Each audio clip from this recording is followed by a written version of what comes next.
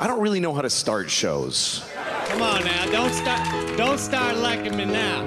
So yeah, I'm funny compared to, well, you'll see later. I stand for mayhem! I know a lot of fucking idiots that think a lot of shit is mean-spirited just because it goes against what they believe. But the relief of comedy is it takes things that aren't funny and it allows us to laugh about them for an hour. We got a purple suit to buy and a gigantic coffin. Why are you laughing? Evening, everybody. Welcome to another episode of Why You Laughing, a History of Comedy podcast. And today, I'm pleased to introduce to you Louis C.K.'s Shameless, a special that premiered on HBO in 2007. For those of you guys that don't know, every once in a while, we do a special or album breakdown. It was kind of the original idea for the show. That's why our first episode ever was The Day the Laughter Died by Andrew Dice Clay. It's interesting because with Louis C.K., there are three specials in particular that kind of like meld together in my mind. And that would be Shameless, Hilarious, and Chewed Up, which all came out in about a 3-4 year span. And those are what kind of launched Louis into being like the guy for a long time until I don't know what happened. Something in 2017. I can't remember. So these three specials all seem very similar to me. The background is very similar. What he's wearing is essentially the same. Even the font on the logos and like when it says directed, the credits and all that. The font is even the same for all three specials. So they just kind of blend together in your mind. So I thought it'd be cool throughout the course of the show. We won't do them back to back or anything. But like we did with Delirious and Raw for Eddie Murphy, we'll kind of go through these three and see, I guess, which we enjoyed more, because what was interesting about going back and listening to Shameless is you still, the Louis C.K. isn't fully polished yet. I think the guy we know now as one of the greatest comedians ever, he's not fully there yet. So it was kind of interesting to watch this special because there are clips of him. I remember when I used to listen to stand up on Pandora and you would just get random clips. There was a clip from like early 90s or maybe even the late 80s. And it's Louis. And you can tell like, they're Louis-ish jokes, but it almost feels like an open micer doing Louis, if that makes sense. Like it doesn't feel like him yet. That's a good description. And there's a little bit, like this is a hilarious special, but there's a little bit of this where he's almost like trying to please the audience or trying to relate to the audience a little more than he would now. Like now his whole persona is not really giving a fuck whether or not the audience is enjoying it. So we'll see if you guys agree with me as we go through this special. But if you like these episodes, if you wish you could get them a week early, then become a Patreon or YouTube member. You get early access to episodes as well as bonus content. As of right now, our latest bonus episode is the Fez Whatley versus Legion of Skanks episode, which is kind of related to last week's free episode. So go check that out if you like the Fez Whatley stuff. And join the Patreon or YouTube if you want more content, or subscribe for free. Support the show for free anywhere you get podcasts, including YouTube. Get those numbers up, baby. 5-star reviews, like, comment, share, whatever you can do to help that algorithm, because that's what matters these days. Doesn't matter if the podcast is good, as long as we fit the algorithm. That's what I always say. That's the strategy we got to go with, according to Hack Red. Yeah. Yeah, that's right. Our overlord demands it. We do put up clips something like we have these clips recently that kind of don't really have context, but that's what the algorithm wants. And I'm like, well, it's getting a lot of views, so that works. I have no idea. I've tried to watch the show and find out what we're talking about. It doesn't matter. I've tried to figure out how that shit works even remotely, and I can't. I don't get it. Well, whatever. But yeah, blindmike.net. It's where you can support the show. We appreciate it. Long story short, blindmike.net. Exactly. All right, let's get into some Louis, huh? This is Louis C.K. Shameless. Let's start right at the beginning. Thank you. Thanks. That's very nice. Hello, everybody. How are you? Good. Thank you. Oh, good. Thanks for coming. Thanks for being here. Thanks for not dying before you got here. It could have happened. Thanks for getting through the traffic. I drove here, and on the way here, I saw a bumper sticker on a car, and it said, "Tell your girlfriend I said thanks." Isn't that a little personal for a bumper sticker, really? bumper sticker should be like, hey, I'm in front of you, whatever, you know. Not, hey, I fucked your girlfriend. You really, you want that on your car all day for whoever's behind you? Tell your girlfriend I said thanks. How does he know I'm not behind him? Just getting mad and crazy, taking it personal, motherfucker. I follow him home. I get out of my car in his driveway with a pipe. What the fuck does that mean? Thank her for what exactly? Wait a minute, you fucked my girlfriend? Then you made that bumper sticker and found me in traffic and got in front of me?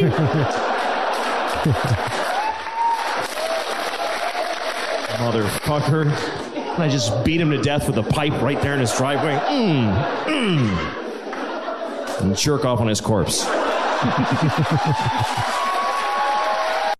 Standing ovation.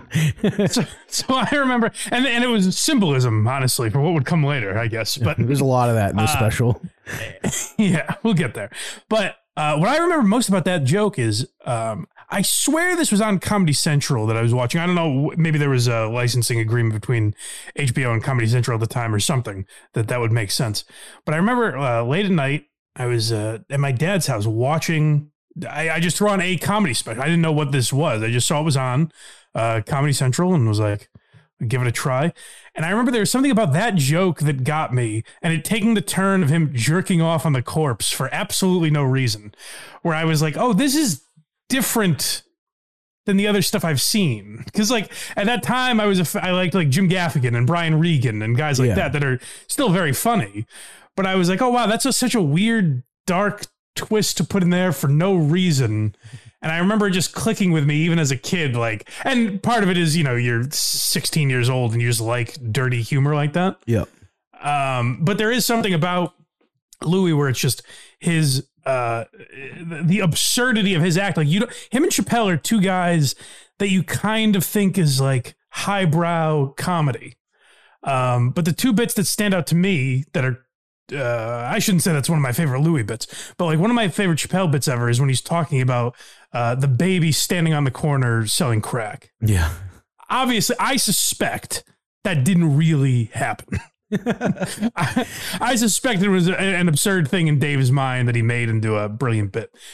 Similar to that, where it's like with Louis, you think of them, and Carlin has a lot of this too, where what Carlin did later in his career became very philosophical, but he was also like, he would talk about farting and shitting. Like he would just be very silly sometimes.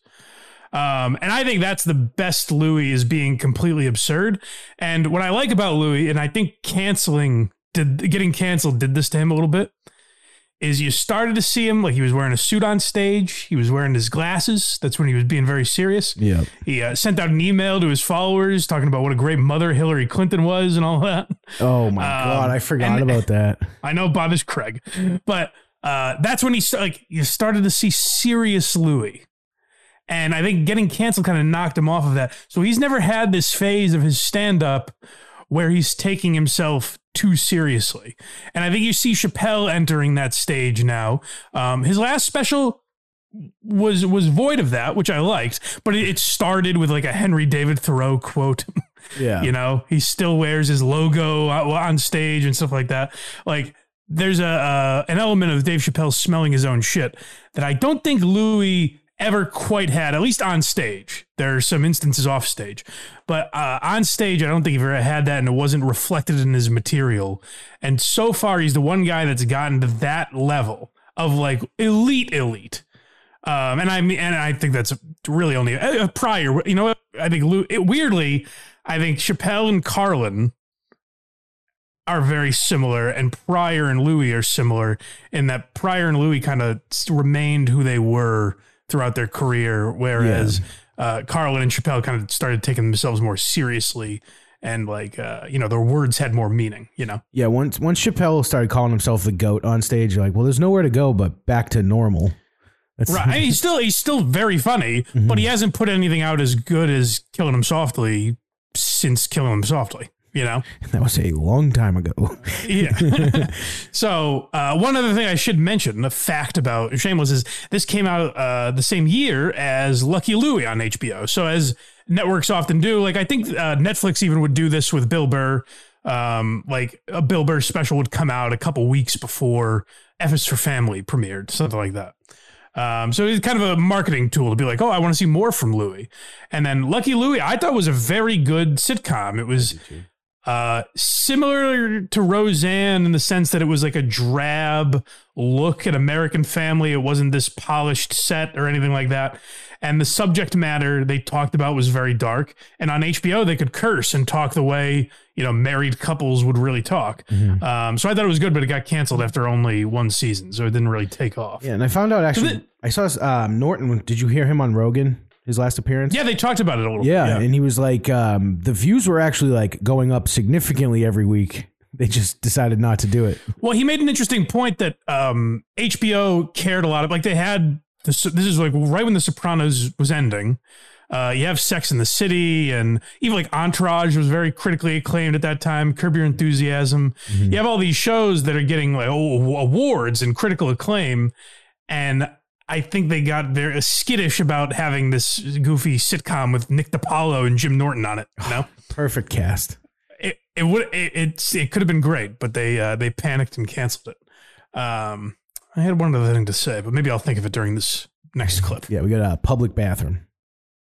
All right, let's hear it. I was at a bar the other night. Doesn't matter where because I'm lying. But okay, right there. That's one thing that Louis is great at, is tearing down these kind of fake walls that comedians put up, but still getting you to laugh at the joke. Yeah. So we'll hear that again, and he's telling you like this isn't a real scenario, but I'm still going to make you laugh. It's almost like challenging himself, like the way they used to say Damon Wayans, once he got famous, would dig himself a hole and do like his worst material up front or his raunchiest material up front, just to turn people off so that they stop thinking, oh, this is Damon Wayans. Yeah. This is almost a way of like getting people to stop thinking they're at a comedy show and then get them back over the course of one joke. When you brought up the baby selling crack thing, which probably like, I don't think that actually happened. I was going to bring this up, but I forgot where in the special it was. So yeah, right here. I was like, he just kind of says it. Yeah. I was at a bar the other night. Doesn't matter where because I'm lying. But I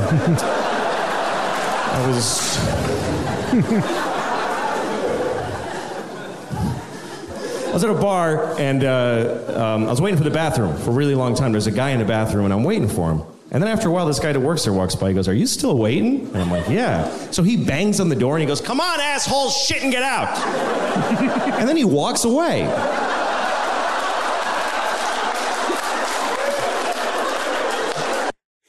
That became a very funny scene in the show, Louis, on FX with Big J. Okerson and Chelsea Peretti, I believe. That's right. And there are some jokes in here like that where it's like just Louis throwing that out there. And it's like a funny enough concept that he doesn't even really write a punchline. He's like, just here's something I thought of happening. And then he just moves on, like next joke. Here's me telling you this very funny thing about say it didn't come close to happening. Yeah. By the way, for those of you that have made it this far in, I should note, I usually like to preface these episodes by saying, yes, if you're looking at the time, this is an hour and a half breakdown of a 1 hour special. So just buckle up if you haven't figured that out already. Next, we have a unique food item. All right. You know when the grocery stores in Chinatown, they're for the Chinese people to eat their actual food, and I was in one of those, and they had duck vaginas. I swear to God, a huge barrel of fucking duck vaginas with a scoop stuck in it.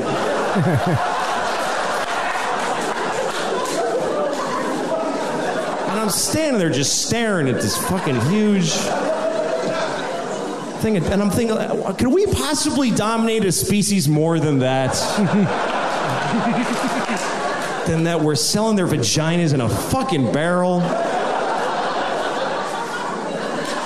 Fucking ducks are just like, dudes, Jesus.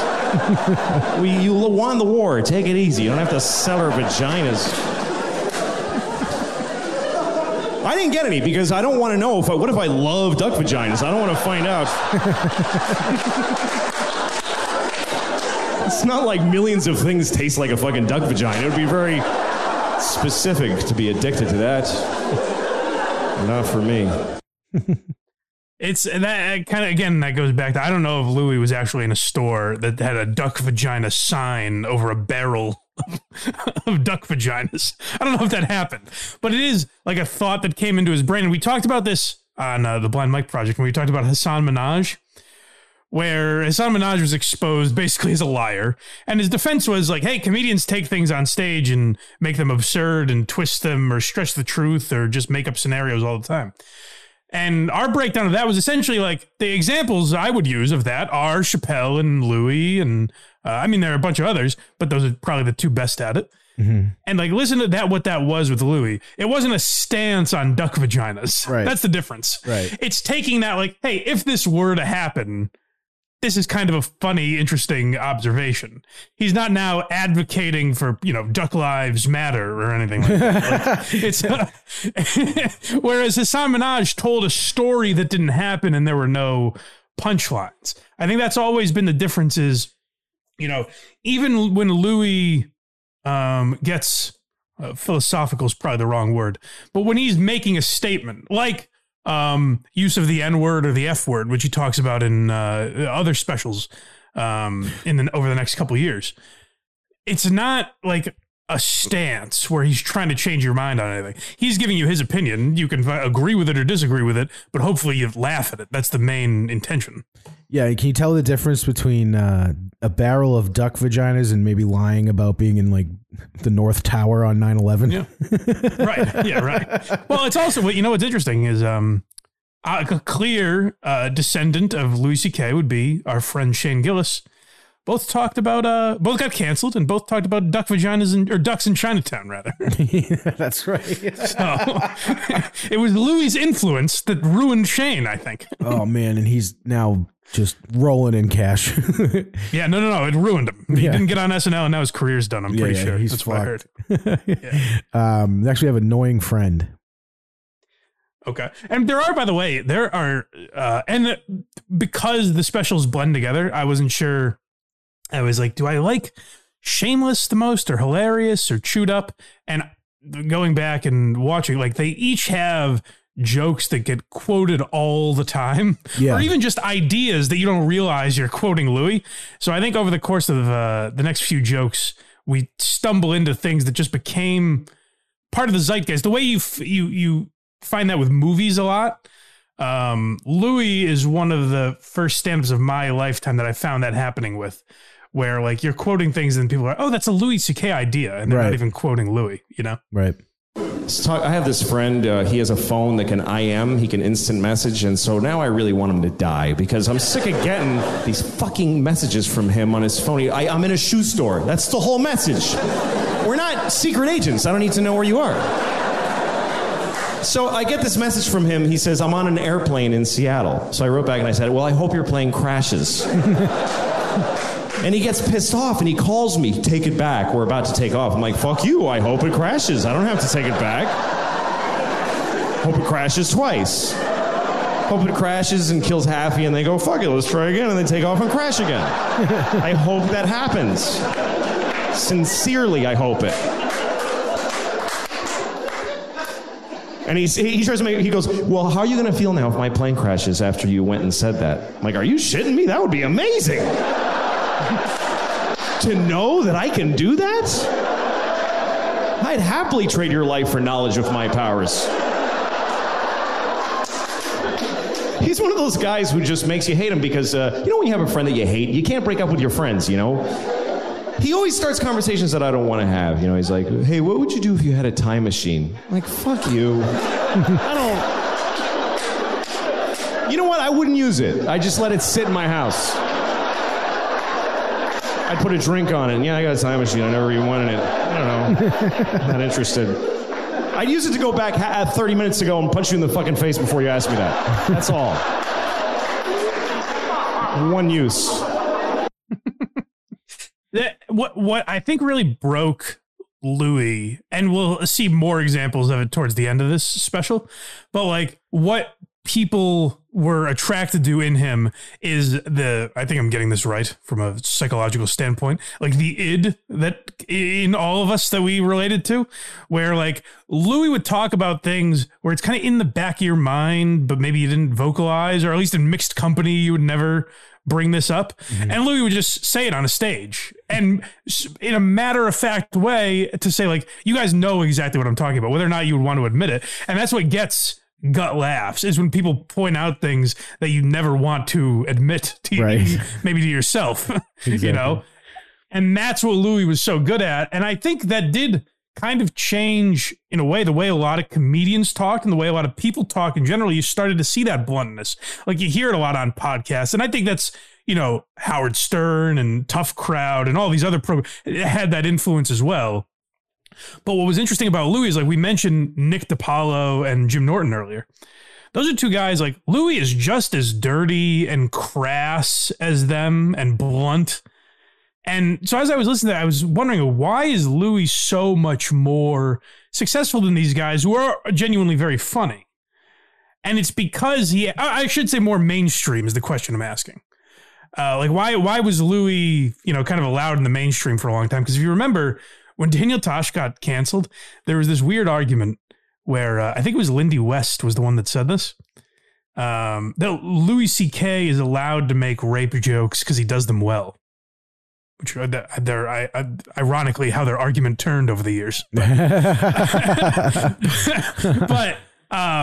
But he even had like liberal people, like super progressive people, laughing at this humor that they shouldn't be. And I think it's because he presents it in such a matter-of-fact way and in a way that we can relate to, where it's like, oh, I've thought of that in that exact same way, and I feel like almost guilty admitting it, you know? That and like with the DiPaolo, I think politics does play a role in that. With DiPaolo, for sure. Yeah. But like Norton's a very funny guy. I'm not saying Norton's as funny as Louis, but like if you look at how like you forget like Louis is a filthy comedian. Oh yeah. Like if you just put you couldn't if he couldn't do a set on NBC or something. I think yet he was very accepted by the mainstream. I think because it might also be because DiPaolo and Norton both are like aggressive talkers on stage, and he's very relaxed. Yeah, that might be actually a better way of what I'm trying to say, where those guys are very aggressive and it comes through. Whereas while like Louis might be saying just as aggressive things, but it flows very naturally and it feels like just kind of you're having a innocent conversation. Right, exactly. But next we have him talking about Hitler. Excellent. So he said if he had a time machine, he would kill Hitler. Like he would go back and kill Hitler. I love that he thinks he can just kill Hitler just because he just goes back there and walk up and kill the dude. And I was thinking that's a noble purpose for a time machine. I would do that, but I would have gone back then, but I wouldn't have killed Hitler. I would have raped him. That's what I thought. Because I think that would have been enough. I think that would have stopped him from doing all that shit. If he had been raped by me, he never would have pulled any of that stuff, man. Should we invade Poland? No, I'll just take a shower. I don't feel good here.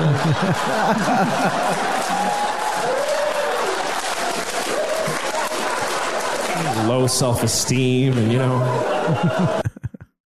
A very, like, again, something that's been like talked about and like, oh, I'd go back and kill Hitler. The idea of raping Hitler, just that little twist on that.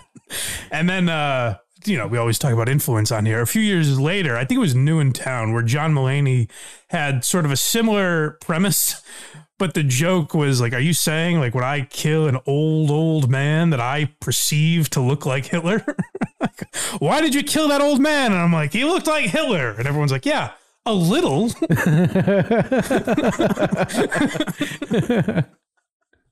But yeah, like that's what I'm talking about, where these like concepts that people talk about, Louis is able to twist them in a way. And again, he's talking about raping Hitler.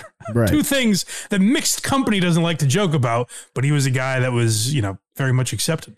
I think that's a safe topic if you're going to talk about raping somebody. He's on the right side of history in that one. I'll give him that. He's raping the right person. But next, this doesn't age well for old Louis. So yeah, I just wanted to throw this in because it's a clip that got thrown around a lot when Louis got canceled. Now, I don't think this is an admission. This is what people tried to spin it that way during the Me Too movement. Obviously, you should never rape anyone. Unless you have a reason, like you want to fuck somebody and they won't let you, in which case, what other option do you have? How else do you... supposed to have an orgasm in their body if you don't rape them. I mean, what the fuck? That laugh. Okay, that's fucked up. That laugh is just. Now, listen, I'm a guy that's defended Louis C.K.'s side of that whole cancellation. I think people took a lot of stuff that happened out of context. It was reported incorrectly, but when you play a joke like that, and like that's what people would do at that time, is like, well, he thinks things like this. It's like, well, he was joking. He was on a stage. Yeah, that part at the end where he goes, "All right, that's fucked up." I don't think they had that part in there. No, probably not. But it's also different. People would be like, it's exactly like the Spanish Fly bit from Bill Cosby. Like he's leaving breadcrumbs. And it's like, no, I don't think so. Like Bill Cosby had an insight into something that would allow you to take advantage of women, where this is just a funny thought, in my opinion. And if you listen to that Spanish Fly bit, there's really not any jokes. He's just telling you what to do. It's just a man who knows too much. I don't know. Sound off in the comments, guys. Louis C.K., guilty or innocent? What do you think? Yeah, let us know. Next we have Awesome Possum. So this is, well... this deserves a little setup because it is what Louis became great at. And now, again, talking about influence, it's what you see a lot of people do. This was ripped off a lot. Something that Louis C.K., I think, kind of created. Again, leave a comment if you guys can pinpoint someone that did it before Louis. But he would mention, so he'd say that he has this Awesome Possum shirt that he bought. And he'd go, I got it as a gift. Fuck you. I liked it. Whatever. But that leads him into a rant about like hipster. It was too long to clip. It wouldn't make sense to listen to a 5-minute bit where he veers off in this totally different direction, talking about coffee shops and these kind of douchebags that inhabit it. And he goes off in this rant and then brings it back to where we are. So he's wearing this Awesome Possum shirt, and it's a misdirection in a way. Like, you know, misdirections have been done forever in comedy, obviously, but it was always just a punchline you weren't expecting, where this is like Louis makes you forget what he was talking about. And then the punchline is him getting back on track, essentially. Right. But anyway, yeah, so I was in the coffee place with the young people.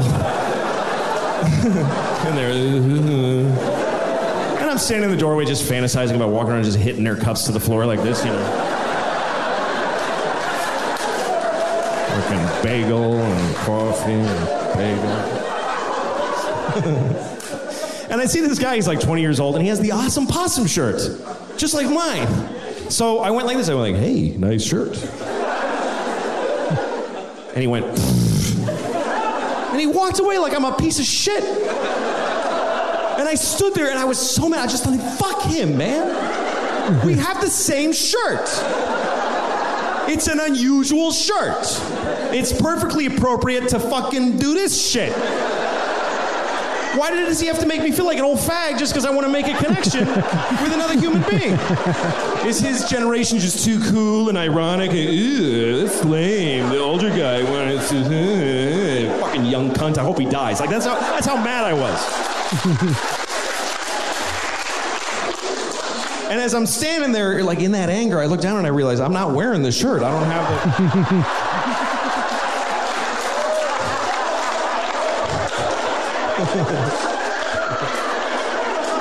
I don't know why I thought I did. I saw his and went, don't be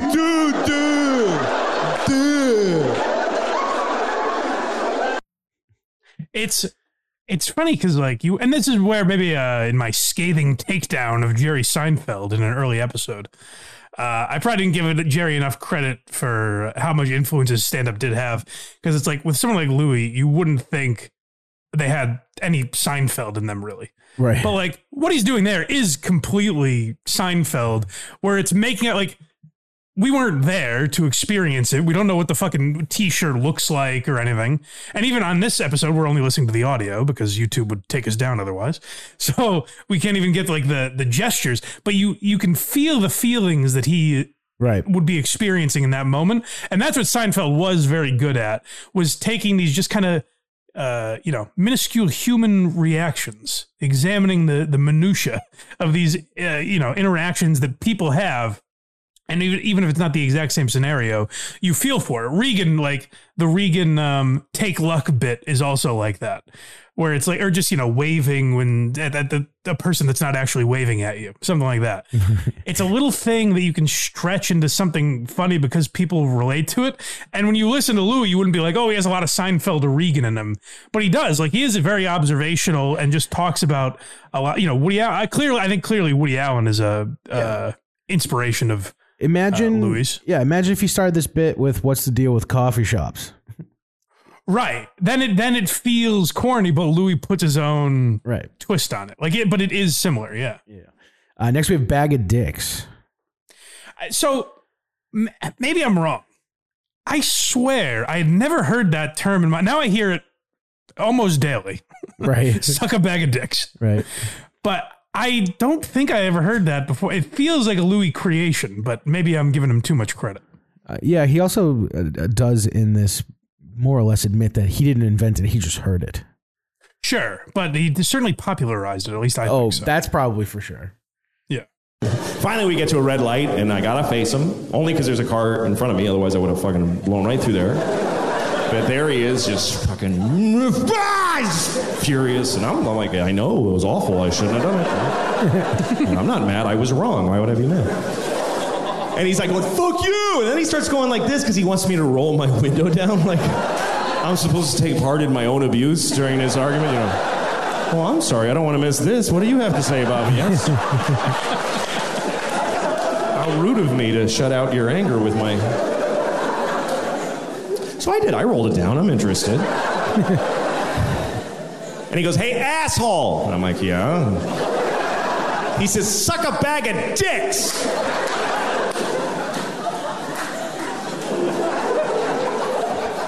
And then he drove away. And I was kind of sad that he drove away because I had a lot of questions.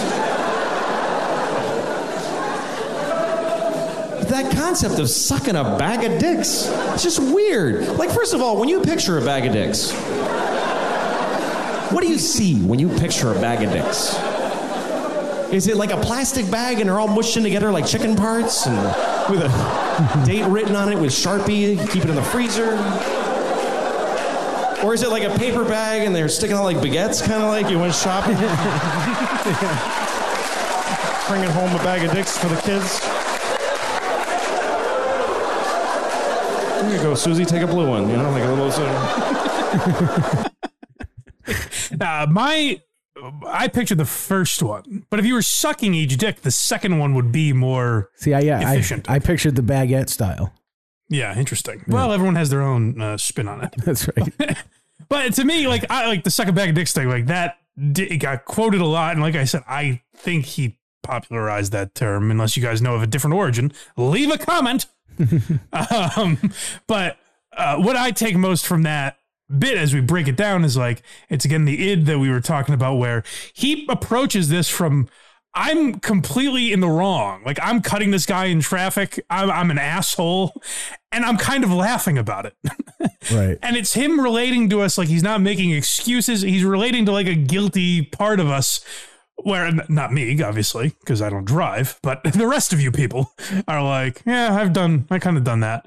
Or in some form, you can relate to being a prick to someone where there's no consequence and you're not really caring. You're like, oh, I've done that in my life. And Louis is just very freely admitting it. And that's the part of you that he appeals to. Yeah, he's one of a kind. That's for damn sure. Yes. Next, we have a Stereotype. All right. The only thing that bums me out though is that you're not supposed to laugh at gay people when they're funny, because sometimes they just are. They're funny. Like, I lived in New York for a lot of my life, and in my neighborhood everybody was gay, and it some guys are just a guy walking down the street, but some gay guys are a guy in little shorts and a half shirt and combat boots spray painted green and a whistle, and he's standing on the corner going, "Hello, it's fucking hot outside." That's not a stereotype. Those guys fucking exist by the thousands. And when I see them, I laugh really loud. I just do. And people are like, don't laugh at him because he's gay. No, I'm not. I'm laughing because he's fucking weird and silly. He's hilarious. How am I supposed to react? Hello? Oh, hello. Hello, yes. seriousness is, yes. It's stupid. It's like I always say about Norman Lear. I think Louis has a little of that in him where he had a great deal of influence, and people would say like you're a trailblazer, or you've broken down the barriers for comedians and like people coming up in the business that want to say what they want. And Louis has a lot of that. Like he makes legitimate points about language. Like I said, like the way he talks about the N-word or the F-word, he made points about that I would hear people years later make in actual arguments. Like we said with Patrice about the Natalie Holloway bit, where he's like, they wouldn't report that about a black girl, essentially. That was literally said on the news a couple of years ago. Like that was an argument they were having, not on a comedy stage. Louis the same way, where he'll make points like that, and people would go, oh, that's very interesting. And then we just kind of forget them over we don't take that into account ever. Like with that point with stereotypes, it's like, I would say I'm allowed to say it about Italians, so I'll use them. Like there are dumb, over the top stereotype like Italians that exist out there. That's a funny person to make fun of. Doesn't mean you're making fun of the entire group or whatever. It's funny to make fun of stereotypes because in some form, they exist somewhere. That stereotype started somewhere. It doesn't mean all people are like that, Right. And so that's a point that like Louis makes and gets laughs, but it never, for whatever reason in society, it doesn't stick. When a good point like that is made in comedy, whether it's Norman Lear or Louis or Larry David or Woody Allen, for whatever reason, we can all laugh at it and go, oh, that's an interesting point. I never thought of it that way. And then we all forget when it comes to a different situation. Next, we have learning to jerk off. Okay. This was devastating for humanity that Louis learned how to jerk off. But this is something that did stick with me because you guys are going to learn a little bit about me. I was a victim of the same ignorance as a boy. Anyway, Jeff did it totally differently. Jeff didn't, we would lie on his stomach. He would lay on his stomach and press his dick into his palm really hard, and he enjoyed the pressure. And some kids do it like that. I looked it up online. By the way, it fucks your dick up, so don't do it. Don't do it. It does fuck your dick up. But he didn't know, so he was pushing his dick into his palm. And I think sometimes he would put a book behind his hand, like he just liked the pressure. And he couldn't get enough pressure. So he said to me, maybe if I sat on his ass while he did this, it would be better. So I did. I sat on his ass. And I remember that moment. I'm sitting on Jeff's ass while he jerked himself off, and I remember thinking to myself, is this gay that I'm doing this? Or am I just a really good friend? Maybe I'm just a good friend.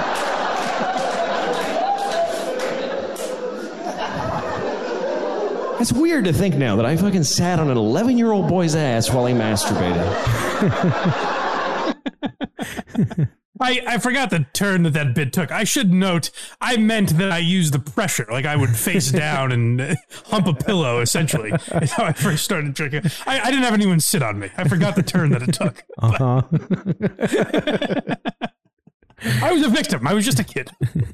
But yeah, like, I wanted to play that bit because you're going to listen to that, the subject matter that he's talking about, and tell me he's even 1% less filthy than Dice or Artie Lang or anyone like that absolutely wouldn't be accepted in the mainstream. I mean, they might get like HBO specials and stuff like that, but they wouldn't be invited to award shows and all these things, like, make movies with big actors like Meryl Streep and Steve Buscemi, and these people were in things that Louis produced, like Horace and Pete, Edie Falco, like all these big respected actors and actresses were in Louis' stuff.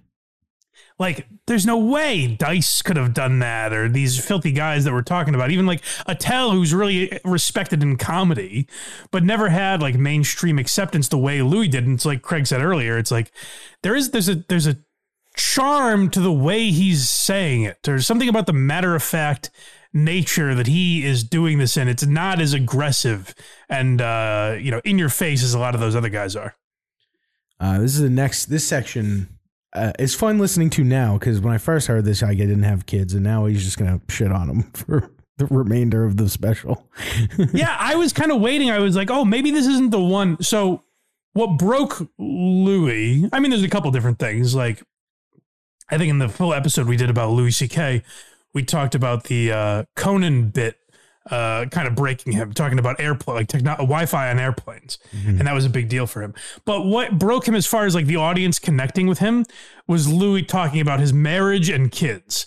And for the, first 40 minutes of the special or so, I was like, oh, maybe it's not in, maybe he doesn't get to it in this one. Maybe it's a later special that he starts diving into that material. But no, I was wrong. The last 20 minutes or so, you realize how bitter he is about his marriage. It's really the kids that do you in as a man. We have 2 kids. That's fucking stupid. Don't do that because you just.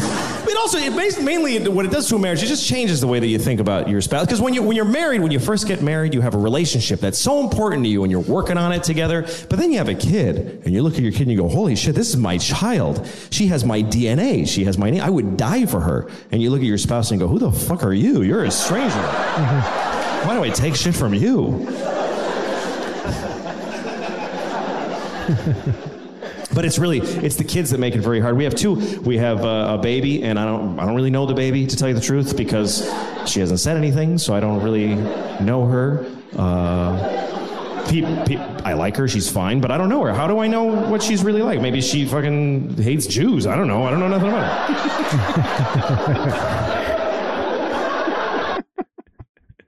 Oh, like, forever in comedy, it was like, you bash your wife, but you do it in like a PG, well, take my wife, please, that sort of thing. Right. And then it kind of became like, Dice and Kinnison were certainly more vulgar towards women, but that was like just straight, like, absurdity and vulgarity. What Louis did is kind of combine the two in a way where it's like, you can feel that he loves his wife and kids, and also resents them every day of his life. Yeah. And again, it's that dark part of you that you don't want to admit exists, but on some days it just does. Like, it doesn't mean you hate your kid, but if they've been crying for 4 hours and you can't get them to shut the fuck up, or, you can't get them out of the house, or they're causing a scene in public or whatever, in those moments, those fleeting moments, you do hate their guts. Right. I would imagine. I'm not a parent. Yes. I'm just guessing. Yes. So there are things, actually being a non-parent might give me some perspective in this, because I would say, like, just as a human being, if my friend's kids or my niece and nephew or whatever were doing that, you'd be like, oh, Jesus Christ. Shut the fuck up.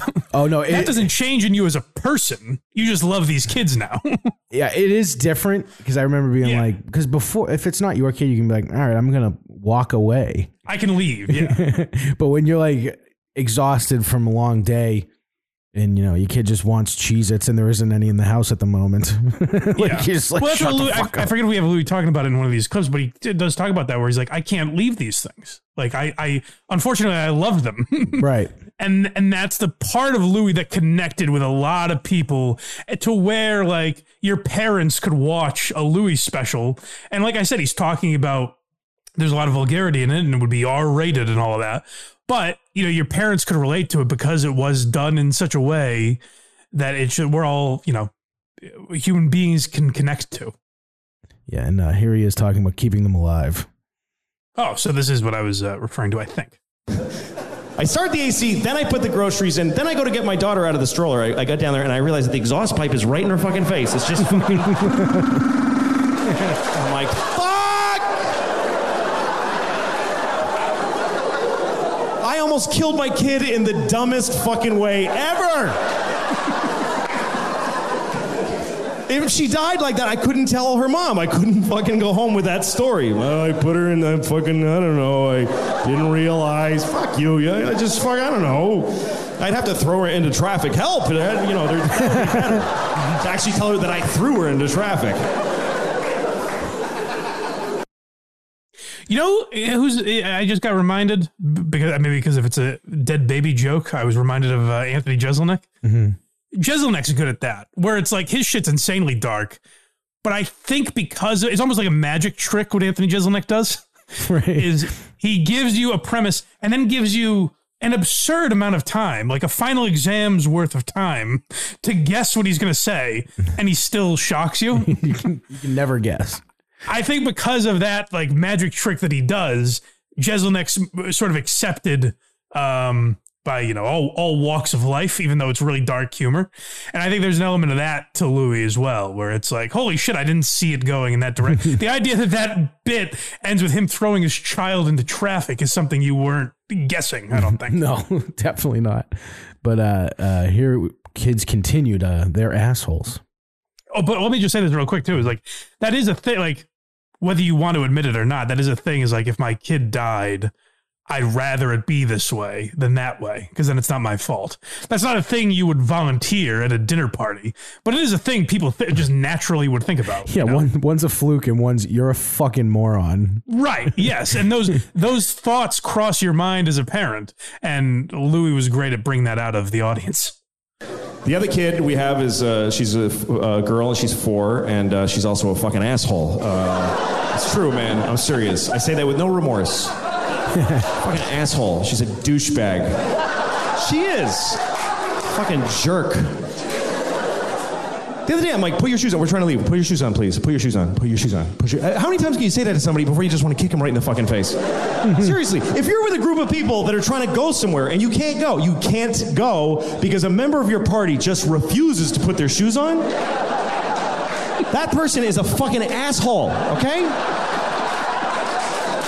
You don't do that to people. Imagine being with a group, hey, we can't go. Why? Because fucking Bill won't put his shoes on. He just won't put them on. Fuck, Bill, what's your problem? I don't want to put them on. Fuck you. Fucking kids suck. Seriously. The other day, I walk in the kitchen. She's talking to my wife. She says, Mama, I saw a doggy today. And I was like, really? Where did you see a doggy? And she's like, I'm telling Mama, not you. I'm like, hey, fuck you. I'm just asking to be nice anyway. What, you think I actually give a shit about the dog you saw? Like that was going to be an awesome story that you saw a fucking dog. Who gives a shit? I got better stories than you. I have an interesting life. I'm on fucking television. I won an Emmy. You don't ask me what fucking happened to me today, you little bitch.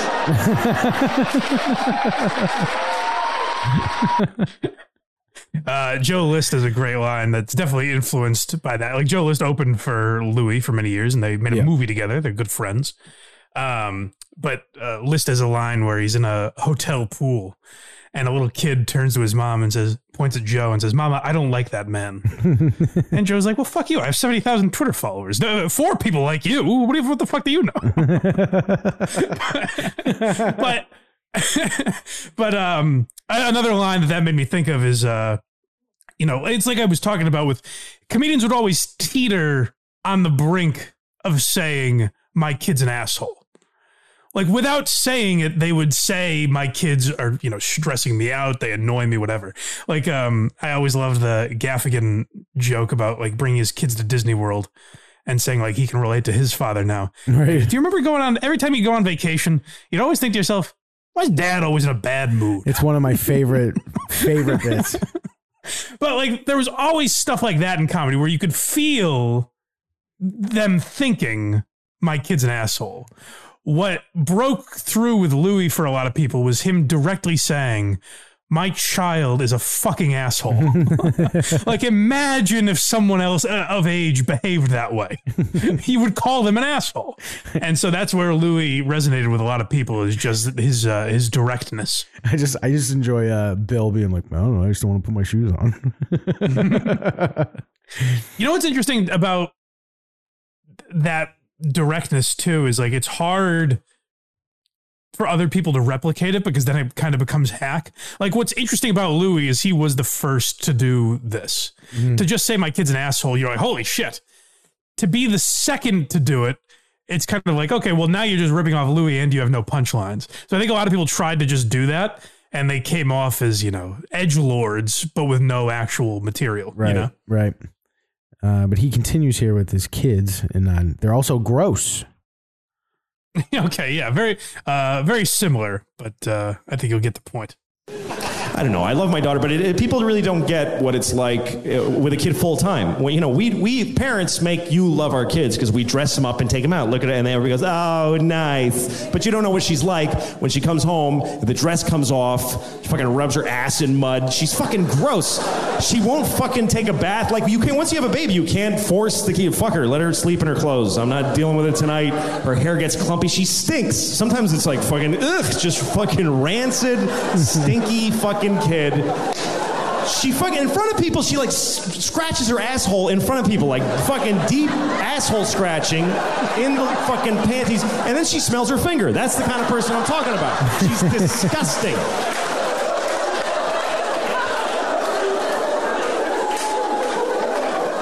The other day I come home and she's just laying on the carpet with just spread eagle naked, and she's just stretching her vagina open, going, just fucking holding it open. I'm like, fuck, shit, okay. Wow. That's, wow. Don't react. Like, I can't go, I can't do that. That'll fuck her up. Let's go, hello, hi, how are you? Hi, how's school? Okay.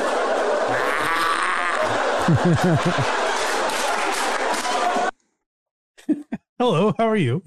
Well, what I'm realizing too with these bits is like, I keep talking about how Louis connected with parents, but like me as someone who's not a parent, he's also connecting with people who don't have kids yet, like that might be in a relationship and don't have kids yet, or thinking about kids, or don't want kids, whatever. He's connecting with anyone that's thought about kids, because he's also tapping into exactly what people wouldn't want about, like the negatives about kids. Right. Where you're like, but you got to keep them alive and keep them clean and keep them fed. Like, it seems exhausting.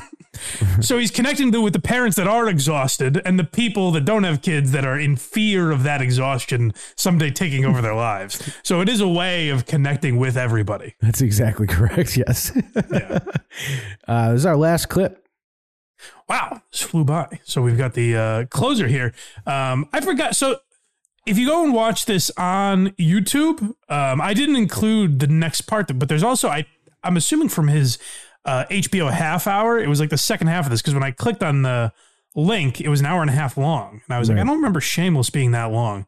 But I think in the YouTube version, they included his maybe HBO half hour or Comedy Central half hour. I'm not sure which, but check that out if you'd like. You can tell it's a little earlier, Louis. But this is the closer to Shameless.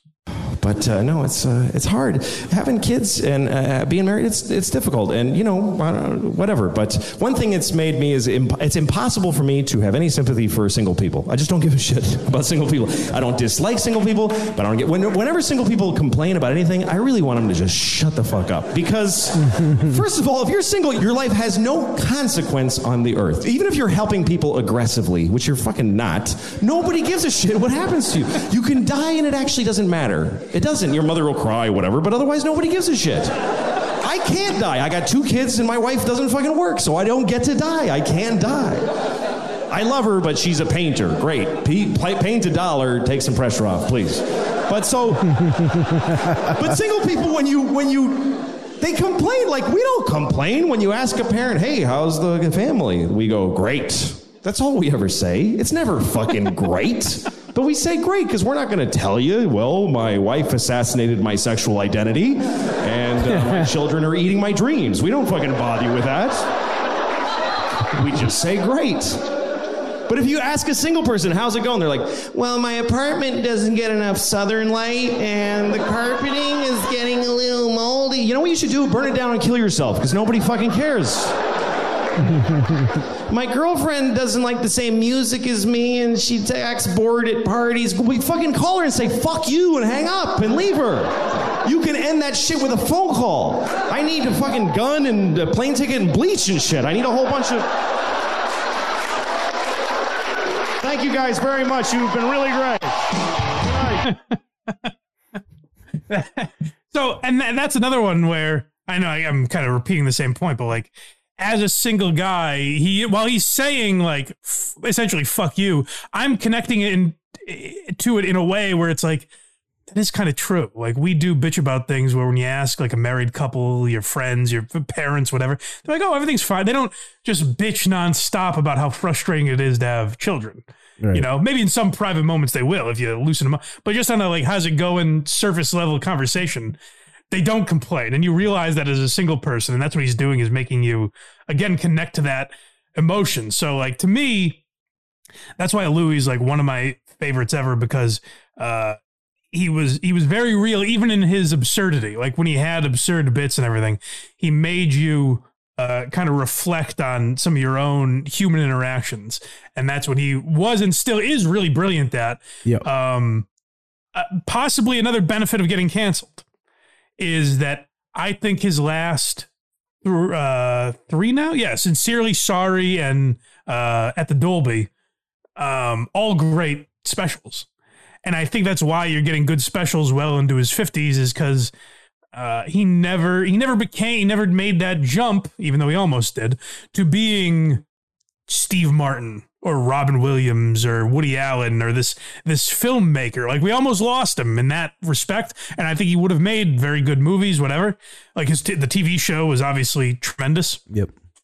And I haven't watched much of Horace and Pete, but a lot of people love that. The episodes I've seen are very good, obviously. But yeah, like, the reason I think Louis is still good into well into his 50s is that he does have that perspective. And the other interesting thing about Louis is, like, you're hearing him talk right now, he's about 40 years old in 2007, and he has not broken yet. Like, people would talk about that when Louis got canceled a lot because he was like a head writer on the Chris Rock show. On that set, he did have power. So like the situation where it was with a coworker, I understand that. But like the idea that he was like this crazy powerful guy, like he had not broken until really 2009-10 is when he started to get massively popular. Like obviously he was a headliner at this point, but like the reason for that, I think, and just think of this when you see some comics, and I tell myself this, like, well, I always, Joe List is a guy I mention all the time, already did it on this episode, and I always think, like, I wish he was bigger because I think he's one of the two best comedians working today. Which I don't know why I think that. It doesn't make him any funnier if he's bigger or not, but you kind of root for these guys. Right. But what's interesting about Joe is, like, he might be similar in that, like, he just had a kid now. Like, maybe he's a guy that he's very similar to Larry David. So maybe, like, with age, Joe will just get funnier, because I don't think we should have known Louis as a 25-year-old comedian. You know what I mean? Like, what made him kind of a miserable husband and father made him an amazing comedian. So I think there is something to be said for, like, there's a reason guys like Burr and Louis might not break until their 40s, you know? Yep. A lot of those with someone like Rodney, I don't know why like why Rodney didn't break until he was well into his 50s, but yeah, I think he was like 86. Yeah. Well, like, he's just a joke writer. Like, You know what, man, now that I'm thinking about it, maybe it was weird, especially at that time, to see a 28-year-old talking about how ugly he is and how his wife doesn't like him or something, you know?